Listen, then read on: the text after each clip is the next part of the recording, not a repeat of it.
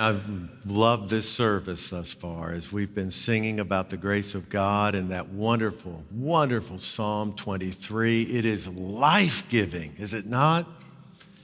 And the series that we're on is intended to be life-giving. It's a series called Unburdened, and it's based on the words of Jesus in Matthew chapter 11. He says, "Take my yoke upon you and learn of me." The rabbi spoke of a yoke as their teaching, or more commonly than that, the yoke of Torah, the commandments of God. Jesus is saying, take my teaching upon you and learn from me, and you'll find rest for your souls. He says, my yoke is easy. My burden is light. You can live with burdens, carrying burdens, without being burdened yourself. That's what Jesus is saying. Which isn't to say there won't be some difficult times in your life. Those times are times of testing. Jesus himself faced times of testing. Think of the Garden of Gethsemane. And in those moments, his heart was burdened, and he had to work through that in faith. Even Jesus had to walk by faith. And in the same way, we might have periods of intense testing, but the characteristic way of life for the Christian is not one where you lose sleep, or you're angry, or you're discouraged, or you're torn within, or you're at odds with yourself. When you're consumed with worries about what's happening around you. That's not the normal Christian life. That's what Jesus is telling us. Take my teaching upon yourself. Take my teaching. And then you'll find my burden is light.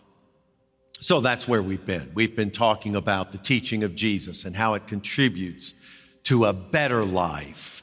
He says himself that you will know the truth. When you focus on his teaching, you will know the truth, and the truth will make you free.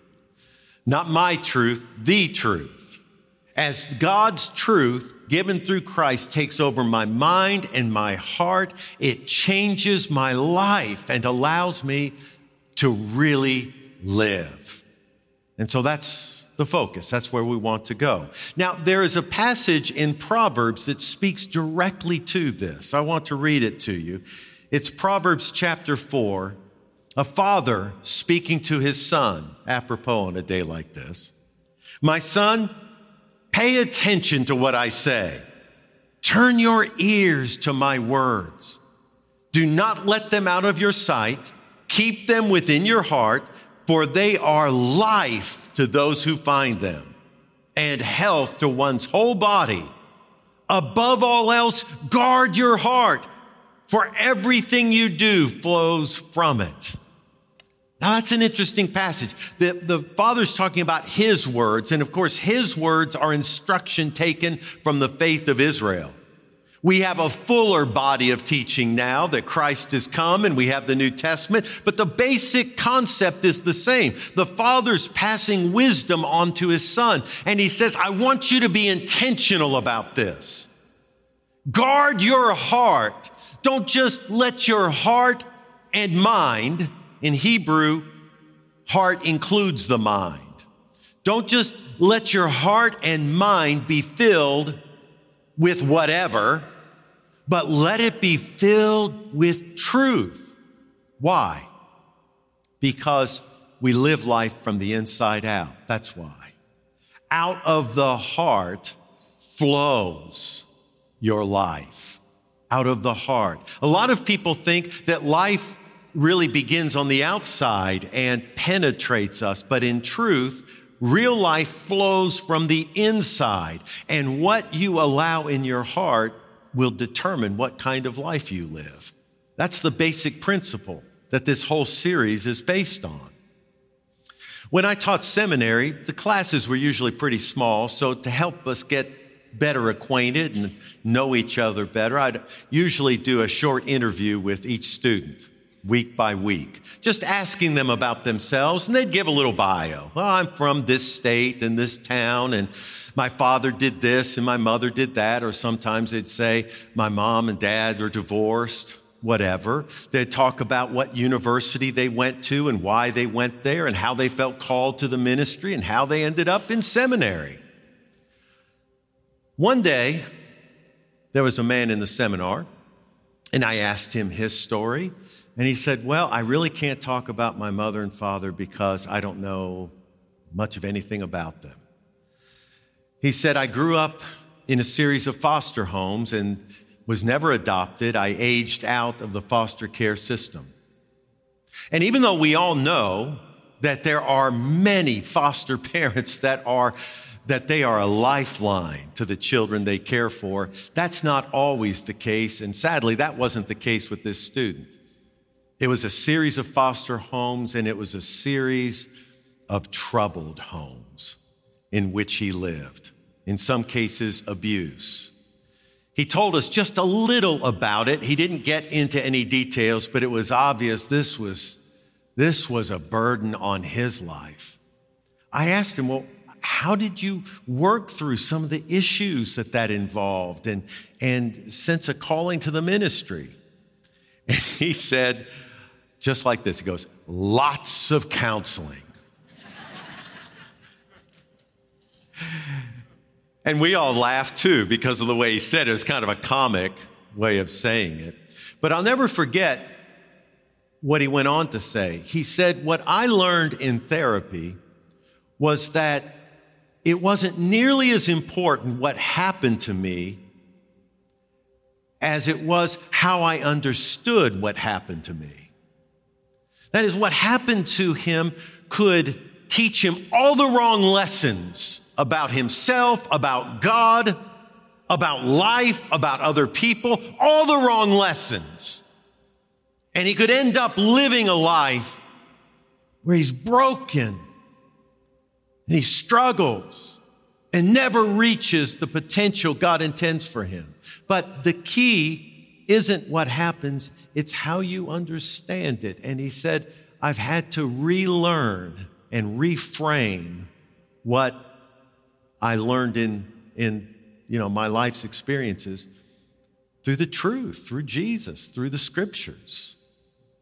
And I think that's an important truth. That's really what Proverbs is getting at. See, you live inside out, and you have to guard your mind because what you think and what you allow to fill you, that's what's going to happen. It's not so much what happens to you, it's what you think about what happens to you. It's how you interpret God and life and yourself and all the rest.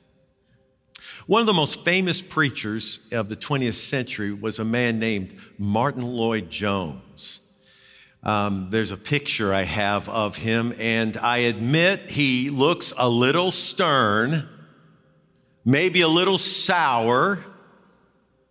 His son-in-law wrote a book about him, and he assures us that he was really quite funny.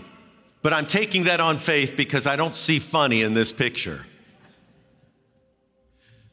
His congregation knew him as the doctor, not because he had a PhD in theology, but because he was a medical doctor. He had studied medicine. At a very young age, he had already passed every requirement, every exam in order to be a physician, but he was still too young. He had run through the whole program so fast, he had to wait until he reached the appropriate age, and then he became a medical doctor, worked as the assistant to the royal physician. He was up and coming, but he sensed God leading him, calling him into ministry. And what's interesting is his ministry was like a doctor's work because he would diagnose situations or troubles that people had. What is the root cause of this? And he would preach like a physician, applying the truth to whatever it was that ailed the congregation. It was powerful. Well, one day, he had been thinking about doing a series of sermons on Ephesians, and it came to him strongly that God wanted him to preach on spiritual depression. he went to a stack of sermon outlines he had. He had a habit of whenever a sermon idea came to him or he's reading a passage of scripture, he thought, I ought to preach on that text. He'd scribble down some thoughts, usually an outline of what he might preach. So he went to a stack of those outlines, and as he started going through them, he said, that's perfect. This is perfect. This is perfect. And he went through one after the other, and there they were in just the right order. And he said, I'm going to preach on spiritual depression. And out of it came this book, probably his best known book, Spiritual Depression, Its Causes and Cures. Now, interestingly, in the very first sermon that he preaches, he refers to Psalm 42, and particularly verse 5 and verse 11. And I want to read that psalm to you because he says something pertinent to what we're talking about this morning. Here's the psalm. As the deer pants for streams of water, so my soul pants for you, my God. My soul thirsts for God, for the living God. When can I go and meet with God? My tears have been my food day and night, while people say to me all day long, where is your God? Why, my soul, are you downcast? Why so disturbed within me? Put your hope in God, for I will yet praise him, my Savior and my God. I say to my rock, why have you forgotten me? Why must I go about mourning, oppressed by the enemy? My bones suffer mortal agony as my foes taunt me, saying to me all day long, where is your God? Why, my soul, are you downcast? Why so disturbed within me? Put your hope in God, for I will yet praise him, my Savior and my God. What Lloyd Jones points out is in this passage, the psalmist is oppressed and discouraged. He feels alone. He feels abandoned by God, but he doesn't stay there. Instead, he preaches to himself. That's the refrain. Why, my soul? That's an old Hebrew way of saying, why, self? Why are you downcast? Why so disturbed? Put your hope in God. Why? For I will yet praise him. He's my Savior and my God. And here's what Jones says Lloyd Jones says in that very first sermon. He says, most of the unhappiness in our lives is caused because we listen to ourselves instead of talking to ourselves. Now that's scary advice. If you're going to talk to yourself, it's best done in private unless you don't move your lips.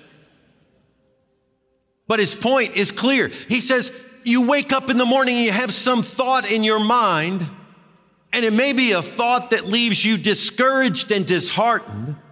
He says you must stop listening to yourself and start speaking to yourself. Speak the truth to yourself. Preach to yourself.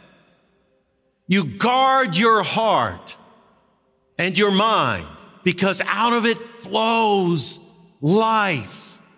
And you want the life God has for you. So when other thoughts intrude, you grab them. You identify them and you cast them out and confess the faith that you know in Jesus Christ. Some of you have heard Johnny Erickson Tada. I was trying to say 3 words in one name. Johnny Erickson Tada. She's a remarkable woman. When she was a young woman, I think 17 years old, she dove into the Chesapeake Bay. She had miscalculated how much water was there, and she hit the bottom head first and was paralyzed below her shoulders. As you might imagine, after that happened, she was depressed. She was angry. She said she thought of committing suicide. She lost her faith in God or came close to it. It was a terribly dark time. But what a remarkable woman she is. She learned to paint with her teeth. You saw the picture up there on the screen of that, or you see it now. She's written over 50 books. She has served with many different organizations She's been on commissions. She had a big part, or an important part at least, in the Americans with Disability Act back, I think, in the early 90s. She is an extremely impressive person and has had a great impact on many people's lives. But as you can imagine, it was not easy. Now, I want to play a song for you that she sang. Now, she's not a singer. She's got no musical training whatsoever. And this was a song that was the theme for a movie called Alone Yet Not Alone. It actually won was nominated for an Academy Award as the best original song. The nomination was actually pulled back because the author of the song allegedly had tried to campaign for it to win, and they said, well, you can't do that. And they pulled it back. But that was actually not so bad because it caused a controversy and it made people more interested in hearing it. Millions and millions have heard this song. Now, it's not short. I want you to be patient with it, and I want you to listen to the words, and I want you to watch until you get to the very end. You're going to see her husband, Ken, with her at the very end, and I want you to see what he's doing, and then I've got a few more things to say about this. Go ahead and play that if you would. I'm alone, yet not alone. God's the light that will guide me home. With his love and tenderness, leading through the wilderness, and wherever I may roam, I'm alone, yet not alone.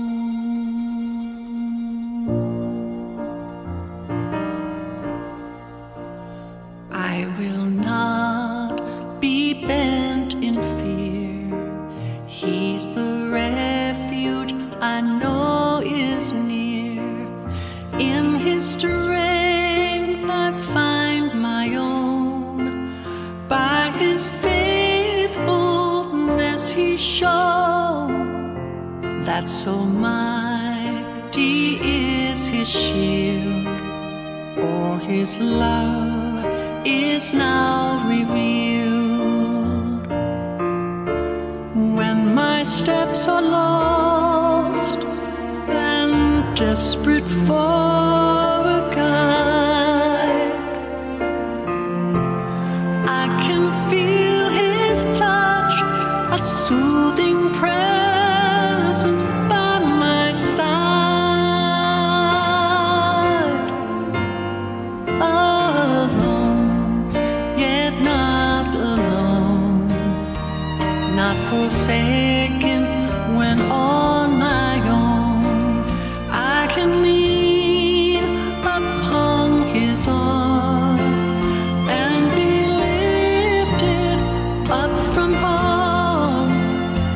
If I stumble or if I'm thrown, I'm alone, yet not alone.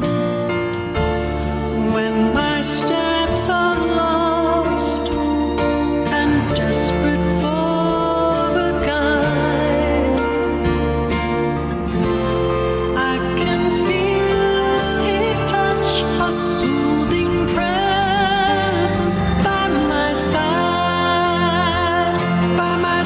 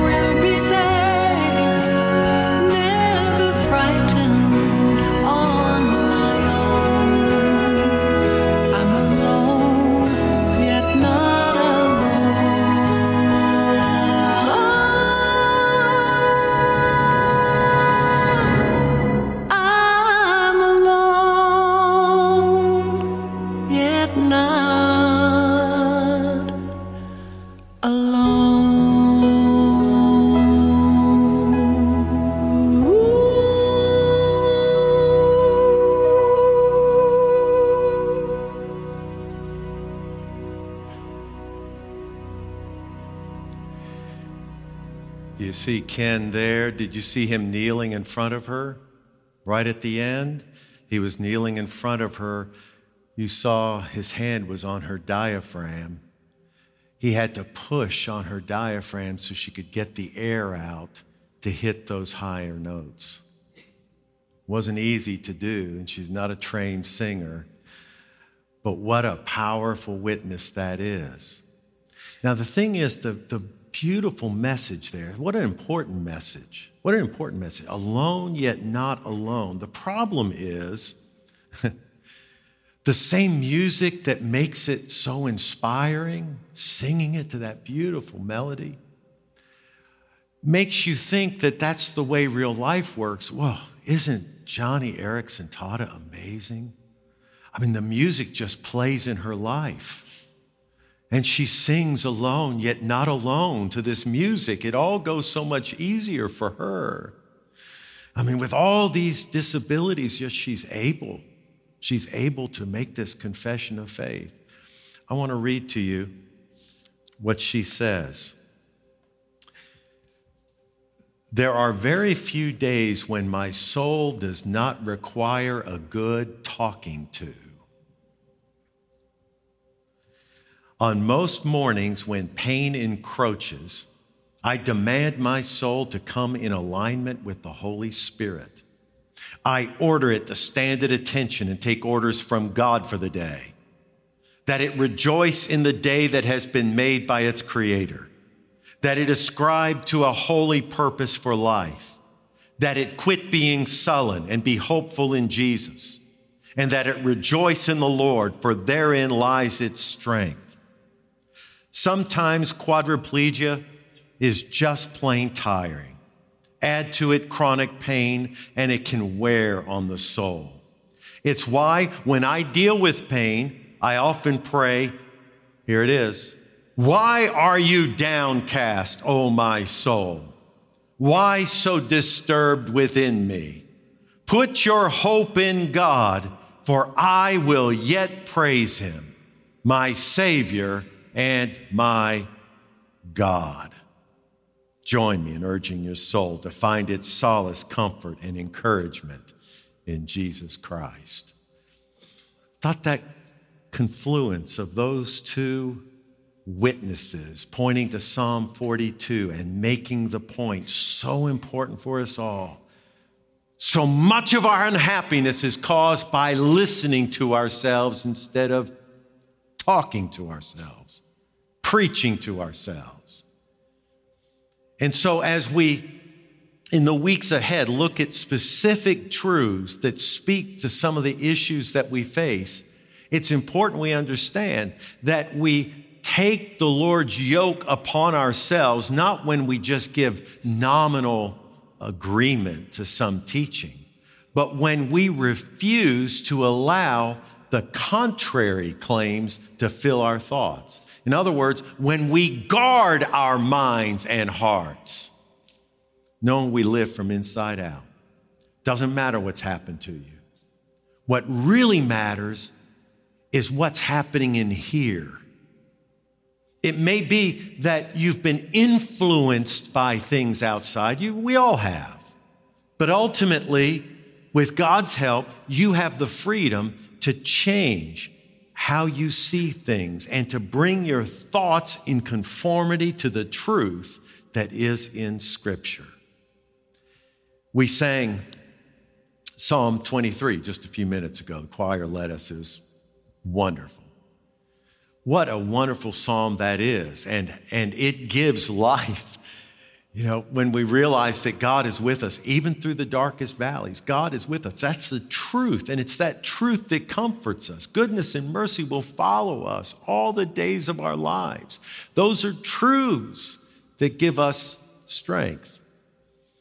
A few years ago, a man named Charles Allen, the pastor of First United Methodist Church in Houston, Texas, at that time the largest Methodist church in the United States, published a book called God's Psychiatry. And in that book, he took some passages of Scripture that he said, if you will fill your mind and heart with these truths, it will do more to bring you happiness and joy than perhaps anything else you could do. And one of the key passages, Psalm 23. And so I'd commend that to you, a good place to start, meditating on that scripture, confessing its truth, refusing to countenance thoughts in your mind that are contrary to it. Preach to yourself, and in that way, be lifted up. Amen. Let me pray. Lord, we thank you. We thank you that you are with us, that you are always watching over us. We thank you for your love, for your care. Sometimes, Lord, things grow dark for us. We allow our minds to be filled with lies and unbelief. Or we have a distorted lens, Lord, that doesn't allow us to see things truly. We pray that you would help us to order our thoughts according to the truth that is in Jesus Christ. We pray it in his name. Amen.